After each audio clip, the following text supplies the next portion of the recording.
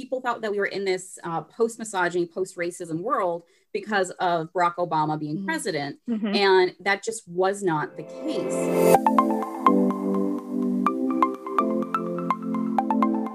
Hello and welcome back to the Her Life Blogcast. I'm your host, Rachel Malik, and this week's episode is all about local advocacy work and more specifically reproductive justice. I am joined this week by Sabrina Hannon and Kate Caffrey, both of which are co-directors at Persist NEPA, which is a grassroots feminist nonprofit organization focused on raising awareness around a variety of feminist causes.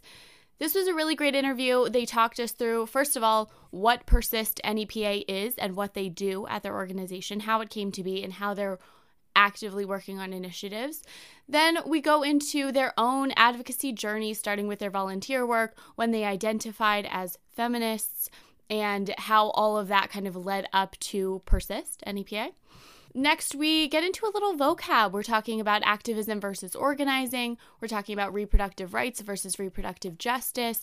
And we're going to talk a lot about Roe v. Wade and why that's been making news and then it's gone kind of quietly into the background once more. So lots to get into. So without further ado, I'm excited for you guys to meet Sabrina and Kate. It was a really great interview. They taught me a lot. Most of all, I left feeling empowered, which is what we love after an episode of the Her Life Blogcast. So here we go. Meet Sabrina and meet Kate.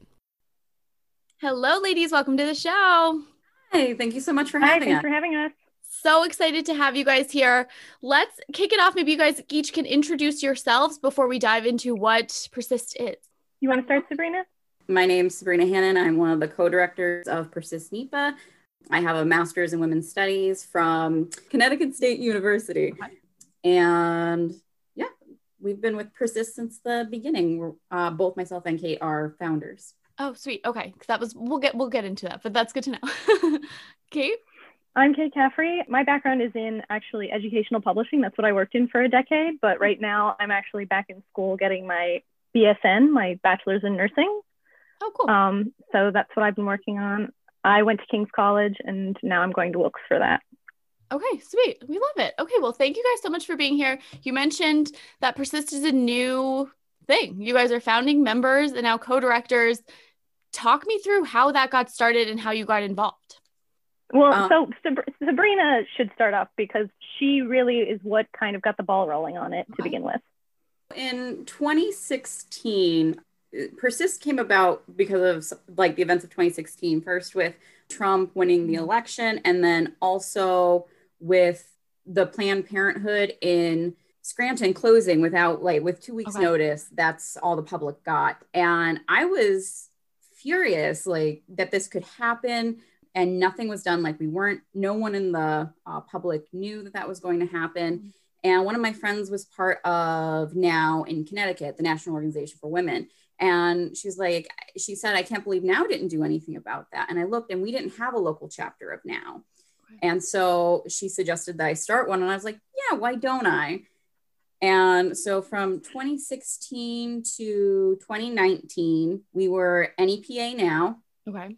And we have the same board that we have now with Persist. So it's myself, Kate, Jeannie, and Margaret Rebel. There are our other co-founders, Jeannie and Margaret. And they're board members of Persist NEPA. Yeah. And we found that while NOW is a great organization, it didn't fit exactly what we wanted to do at a local level. We wanted to do more stuff at a local and state level, and we didn't want to be within those parameters anymore. So the four of us sat down and we figured out how we were going to go about setting up our own organization, our own nonprofit, and then going through and figuring out what our name would be. And that's how Persist NEPA came. Okay. And starting at the beginning of 2020, right before the pandemic started, Persist was born. Okay. So we're right on the heels of this new change. So talk me through, I guess, the main differences then in distinguishing NOW versus Persist. So I feel like Persist is generally speaking it casts a wider net. Okay. I mean, NOW is very women focused, and historically speaking, the National Organization for Women focuses a lot on, reproductive rights and very women-centered issues. We try to work with, the LGBTQ community. We try to work with, as many people who are willing to be involved as we can. Right. And, it's a nicer to be able to kind of be the deciding factor behind things. Do you know what I mean? Like, be able to decide where we want to put our focus, where we want to put our effort. Absolutely. Yeah. So it gives you a little bit more creative control on the initiatives you guys want to tackle and lets you accommodate more of the community, right? It's more of a progressive nonprofit than it is just a strictly feminist. Yeah. And again, feminism is an ever evolving thing. We've got first, second, third, fourth waves of feminism, and it's going to continue, evolving and growing and, challenging us in different ways. So we want to make sure that we, rise to that challenge. Yeah, totally. I love that. Okay, this is cool. I wasn't sure what you guys were going to say as like how long the organization had existed. And so it's cool that you kind of created your own thing with like the backing of a more established, use that as your launching point, and then you can kind of make it what it is now. That's very cool. And, we arose in light of the Me Too movement too. I mean, that was definitely a major motivating factor. And, as that's kind of gone on, we've kind of, asked ourselves a lot of questions and challenged ourselves in a lot of ways. So totally. To zoom out, I guess, a little bit, I'm curious about both of your individual journeys with advocacy work or activism in any way. Like, were you involved in school before that? Just talk me through how you got to the point where now you're co-directors of an organization. So for me, before Persist, a lot of my activism was like volunteerism. Gotcha. I was a regular volunteer at the Ronald McDonald House. So I was working a lot with, women who had complicated pregnancies, and they would stay at this house and stay with their children, stay with their families. And, I did other things around. Basically, I would go where I was needed as the opportunity presented itself. In the wake of the 2016 election, I started to organize regular legislator outreach nights, where we would get together and I would bring postcards, and everybody would kind of write their thoughts and whatever they wanted to say to their local legislators. We would provide educational prompts. We would provide, stamps. We would provide it all. Everybody get together. We'd talk, we'd write, and we'd send this stuff out collectively. And it's in that capacity that I basically met Sabrina. Got you. Okay. So that brings us up on our timeline. What about you, Sabrina, though? How did you get started? So my entire life, I guess it really started off when I was in the Girl Scouts doing lots of volunteering. My mother was my assistant leader. So I was in the Girl Scouts for 14 years. So really just like community service and volunteering and being active in the process. And then I didn't realize it at the time, but really like hammering in those leadership skills. Yeah. And then when I was in college, I took a Women's Studies 101 class. And that's when I had my like feminist awakening moment, like a light bulb in my head went off. And I wound up being the executive director's assistant for the Women's Studies program at Wilkes. Cool. And when I left Wilkes and I went to grad school, I worked for the Connecticut Women's Hall of Fame doing all the grunt work possible there. And I also got really into anti-human trafficking work. And I ran the Elm City Abolitionist group there through Love 146, which is an international anti-human trafficking organization. And I did a lot of going out and educating the public on what exactly human trafficking was. Because in 2010, people think they know what human trafficking is. And a lot of times they're real off on it now, but they hadn't even heard of it in 2010. Yeah. And it was doing a lot of things like trying to educate people, trying to educate legislatures so we could change laws, which in the past 10 years, thankfully have changed. And then when I left grad school and came back here, I kind of floundered around a little bit. Like I did volunteer work at like Humane Society and things like that, but I couldn't really find my group. And I found a group of women online on a Facebook group, which is where I met Kate, and things started to really fall into place there as we were doing things like cards nights and really working on making our voices heard and supporting each other through the 2016 election. And then that really brings us up to when I was just like, okay, let's get NEPA now going. And it just took off from there. And it was really fortunate, I think, too, in Scranton, in Lackawanna County, Luzerne County. 2016, you saw a lot of groups really start to form and take off too. It wasn't just us. Like some really big movers and shakers in the activist community have come up since then. Like we all kind of started at about the same time, because I think we all saw a ton of problems and wanted to do something about it.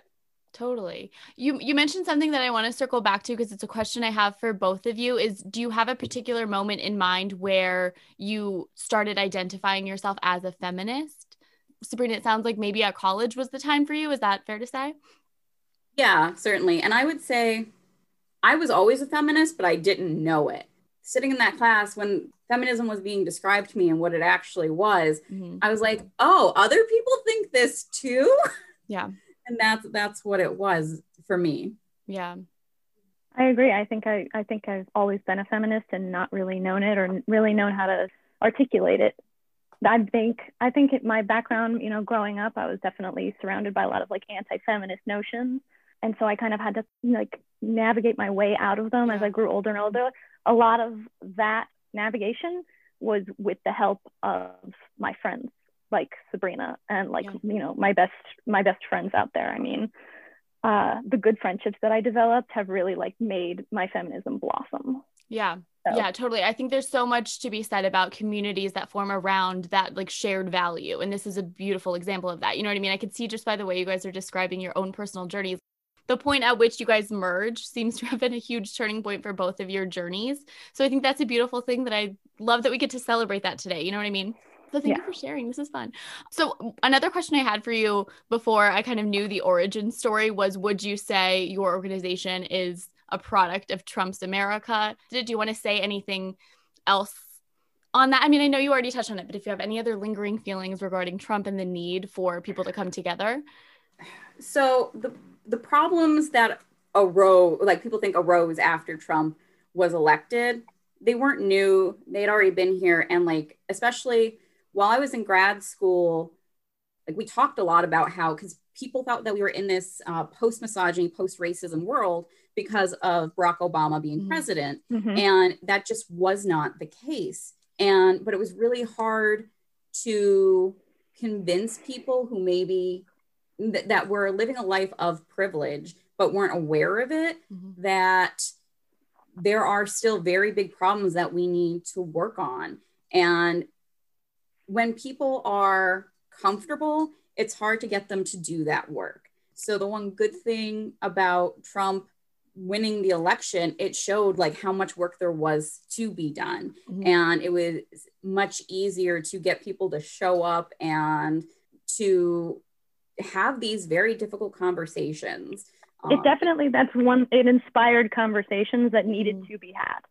Yeah, I think that's a great way to put it. I'm curious how the organization and maybe you guys personally have evolved, changed, shifted your perspective in wake of the last calendar year too. Like 2020, you have the COVID angle of it, which probably made your organizing efforts a lot more difficult. So that's like a logistic problem that popped up. Then you have Black Lives Matter happening over the summertime, like the resurgence of that. And again, we talked about this like renewed inspiration. I think we definitely saw that again. And then the election in November with like a sign of hope, but obviously like still work to be done. Talk me through just how you guys managed the last year. Well, I mean, from an organizational point, as you said, I mean, there was very little that we could accomplish beyond things like fundraising or donations and, kind of raising awareness. There was no, capacity to gather. Right. And so awareness raising was very much on the internet. Like it had to be a fairly social media platform type of a thing. And for us, especially when Black Lives Matter had the resurgence, because we were in the middle of a pandemic, like we wanted to encourage people to be involved however best they could safely. So we also wanted to make room for Black voices, like we don't want to overstep our bounds. We want to give the voices that are due the time that they deserve. For sure. We highlighted Black Scranton, for example, a lot. They are a fantastic organization. And Glennis really did a lot of work talking about, because the pandemic disproportionately affected folks of color. So we wanted to make sure that we were recognizing that. And a lot of it was honestly sharing Black Scranton's information. I think we had pushing traffic towards that. Yeah. And I think didn't we have a link up to give donations to them? Yeah, we still have it up, I'm pretty sure. It's just kind of constantly there. We kind of have a link up that has links to different organizations' donation links. So cool. Yeah, so I like that, just kind of using the platform that you have built, but recognizing when it's like, it's maybe not your time to shine, but there's ways you can kind of, like you said, drive the traffic. That's cool to see. And I think it's encouraging that I think it's even comparing 2016 to 2020, at least my experience is like the amount of information available on social media and the amount of people talking about it was so far increased. So I think it's like we're on the right track, which is good. But like a lot of that work falls to you guys then who have the platforms to kind of tell the people what to do, you know what I mean, with this new interest that they're just kind of grappling with. Yeah, I don't know. This year has been weird, but I was curious to get your takes on that. The next thing I kind of want to talk to you guys about, we're kind of going back to basics, feminism 101, also just like advocacy 101. I want you to lay out some like vocab terms for us. The first thing is activism versus organizing. What is the difference and how do you guys, see your roles in that? Okay, so organizers obviously they go beyond the activist intent because they're working to actually implement the change and the movement. It's beyond public performance and it's beyond the act of showing up.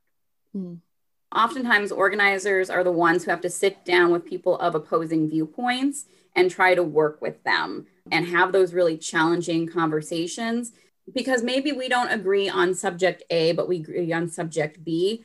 But how do we navigate to subject B and stick to that without ripping each other apart on subject A? And it can be taxing and tiresome because you also, for example, if you agree on something like there needs to be more public school funding, but what you don't agree on is that all people are humans, and like if the other person's racist and you're not, you probably can't work through that. And knowing the difference and like when it's okay to walk away is also important for organizers. I would say all organizers are activists, but most activists aren't organizers. Yeah, so would you say it's true? Fair to say like organizers are the ones dealing with the more institutionalized issues and kind of using the structures themselves to create the solutions, whereas activists are the ones who kind of come to the march that the organizers organized? It's definitely, organizers are, they move beyond okay, we're all here now. What do we do? Yeah. Okay. No, that's good. That's helpful because I think some people conflate the two. And I think it's important to give you guys the credit of the organizing work and also just shine a light on the fact that there is a lot of behind the scenes stuff. To pivot now to one of your initiatives, you said was it 2019? You guys did the rally for reproductive justice. Okay, so that leads me to a conversation that I think I want to focus on mainly, just because I think there's a lot of confusion, I guess, over reproductive rights versus reproductive justice. Like, what is the difference there? And what do we need to know? Like, what is the average person? What should we understand about the causes? So, historically speaking, reproductive rights kind of focus on that dichotomy of pro-choice versus pro-life. Reproductive rights is essentially born out of that issue. And the causes of reproductive rights largely focus on achieving individual reproductive freedom. It's the legal framework. Yeah, the ways that it can be achieved in policy and society. Reproductive justice focuses more on the ways gender, the ways race, the ways socioeconomic status impact a person's experience with reproductive health and with associated reproductive policies. And it's important to note that reproductive justice is a movement that was founded by Black women in the 1990s. It was founded by, let me just look at this, the National Black Women's Health Project. Okay.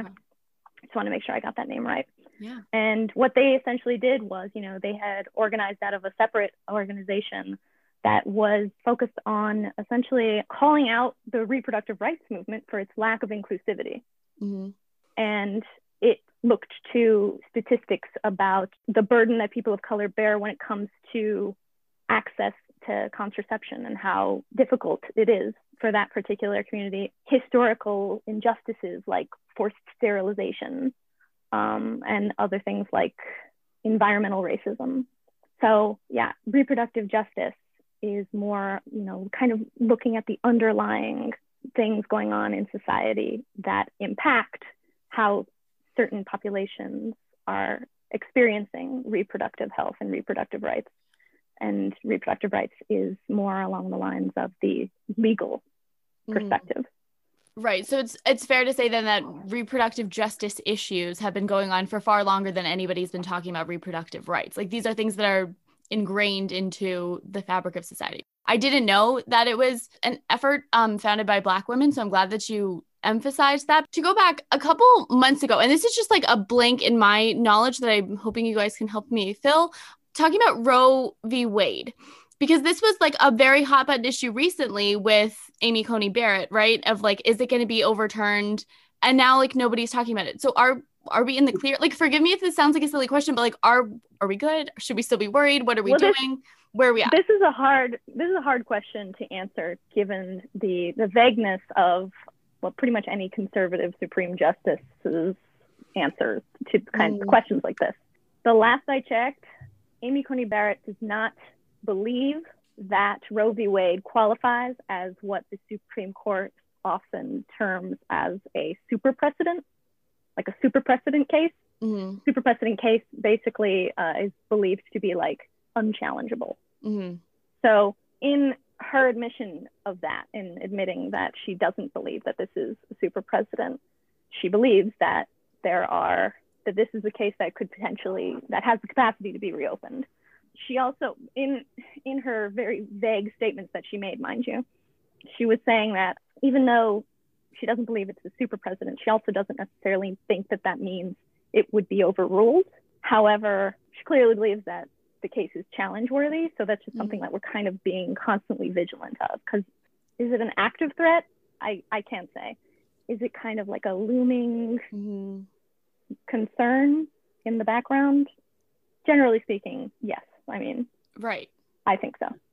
And building off of what Kate said, so the problem with having someone who is very vague on something that impacts more than half the people in this country, the way a case like that would get brought back up to the Supreme Court is by a state or multiple states changing their laws, which is currently happening in the United States right now. There's 2 states that have written these horrendous laws, and one is still being voted on, but one was just put into law, I believe. It's in one of the southern states. And basically it says absolutely no, in no circumstances is abortion okay unless the mother's life is in danger. So that's something that most likely will be challenged. And if it works its way up to the Supreme Court, the more people you have that are wishy-washy on answering those questions, it is something to be concerned about, and definitely something to keep your eye on, because like here in Pennsylvania, this isn't our law. That doesn't mean that it won't, like another state changing their laws can very much so impact the folks in Pennsylvania as well. And I mean, that's I would say the bigger threat is new cases related to reproductive rights making their way to the Supreme Court and then ending up in front of these judges who have these conservative ideologies that could be, potentially guiding their judicial decisions. I mean, in Pennsylvania, to speak to states changing laws, I mean, there have been multiple attempts in this state to introduce basically anti-abortion rights laws. I mean, there was just one in like 2 years ago called the Heartbeat Bill. Do you guys remember the Heartbeat Bill? That was, conservative legislators in the state, in Pennsylvania Congress, tried to, get passed. And I mean, luckily we have currently a governor who has promised to veto any law that basically would try to restrict abortion rights. However, our governor is in his last electable term this year. So our coming gubernatorial election is going to be an important one because we want to elect someone who's going to uphold these promises. Right. Right, because that makes sense what you said. This is essentially the green light for anybody, any state that's on the fence about it. It's like, oh, well, now there is this precedent of like people challenging it and the potential for it to go all the way up. And I think it's interesting what you said about like the super precedent. Is that the term? Super precedent, yeah. Super precedent, because I think just common knowledge wise, Roe v. Wade has got to be one of the most well-known decisions ever, right? Like I feel like someone who doesn't know a lot, you can flag Roe v. Wade as a significant, important, and good decision. I mean, obviously now I'm putting my own perspective on it, but I don't know. That's wild to me. And thank you for walking me through it. And I think also this makes sense why it's so hard to find concrete information, because from what you guys are telling me, there really isn't much. Like the fact that everybody is so wishy-washy is the flaw in the problem, and why I can't Google like, will Roe v. Wade be overturned? Like I couldn't find any like good information. That is the strategy. That is the strategy of these people, to kind of, pull the curtain over it. Just be as wishy-washy as possible. And like hope that people stop talking about it, because that's what's happened. Like since she was confirmed, it's like, okay, it was like this big on the top of everyone's minds, but this is a good reminder for me to like you said, keep it in the back of your head, because we need to be thinking about it for the governor's race and things like that. So thank you for walking me through that. I was just like, I felt silly because I didn't understand totally. So I feel good that we're like caught up on that regard. And like you said, good to keep in the back of our minds. So thank you. The only other thing I really have for you guys, like I mentioned earlier, my little teaser, is how to get involved. If somebody wants to volunteer or donate, walk us through the ways we can help you specifically at Persist NEPA. I mean, like I said, at the moment, we're kind of, in terms of involvement, we're on hold. I feel like involvement these days is pretty like, limited to like social media initiatives, but yeah, I mean, it's exactly that. Like we will still post, like if we're doing a donation drive, like sometimes we'll do drives and things like that and have like a drop off point or something like that. That's about all we can do right now. That was all we were doing during the pandemic, was basically, asking for various donations and kind of just like tipping our hat to the organizations that need money to continue operating and stuff like that. I mean, yeah. So just good to keep an eye on your social media pages. Any information we need will be there. So while I'm on the topic, plug that. Like, where do we find your Instagram, your Facebook? What do people search to find you? We're at Persist NEPA on Instagram. Our Facebook is literally facebook.com/persistnepa. Our email is persistnepa@gmail.com. You can reach out to us in any way. Okay, cool. Good to know. Twitter, because Twitter is too much. Yeah. We don't do Twitter. That's fair. You got Facebook, you got Instagram. The people could find you. That's totally fair. The only closing question I have for you guys, I guess more broadly speaking, is any tips you have for people who are very interested in helping, whether it's a feminist cause or an anti-racism cause or anything, but who might be experiencing burnout? Any tips for avoiding the dying down of, the hype that we're feeling now because we're very much in it? What are your tips? How have you combated it personally? For me, I know like I have built an amazing support system of Kate's one of those people, like where we have similar interests, and when something comes up and it's just like, man, this is really awful, but I don't have the mental capacity to deal with this right now. And just having somebody else be like, I totally get it, and kind of giving you the okay to be like, why don't you sit down for this, take a breather, go take a bubble bath or whatever it is, go take a walk if the weather is nice, and I'll handle this. I think it's very important. We're big advocates of self-care. Like, it's impossible to keep up with the world that we live in and all the things that are happening in it. And it's perfectly okay if you need to take a breather and, however long that may be. I personally love bubble baths. That's how I like to wind down. But also my friendship groups are very much like my anti-anxiety meds a lot of the times when it comes to certain things, when it comes to feeling overwhelmed. Yeah. Especially. Yeah. I love that. So seek out the people who listen to this episode, for example, like find people who have a similar passion and let them kind of, disperse the work. I think that's all great. Also for me, I like to read about feminism. I like to read about the historical woman. Yeah. And in doing so, I feel like I connect to all of these generations who like had all of these feelings that I have now, but they maybe, you know, couldn't talk about them the way that I could, you know, the way that we could, the way that we're sitting here right now and talking about them. And so it's like, I find comfort in that connection. Yeah. That's beautiful. I think that's a beautiful place to end. That's like a very hopeful, nice note. I really appreciate you guys taking the time to sit down with me. I was thrilled to learn a little bit more about your organization, and I look forward to being more of a part of it, especially once it becomes a little more normal and we can, you know, meet in person. I hope to meet you both relatively soon and to help you guys out with some of the efforts, because you guys are doing really great work, and I'm really glad I found you. Thank you so much for having us. Oh, yes, you're the best. Have a good night.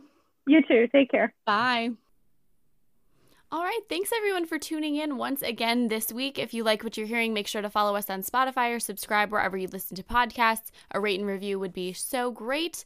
You can find us on Instagram at her.blog.life. You can find blog posts at herbloglife.online. For behind the scenes videos of recordings like this one, just search Rachel Malik on YouTube and subscribe to my channel there. Like I said, thanks for listening. We'll see you next Sunday for another episode.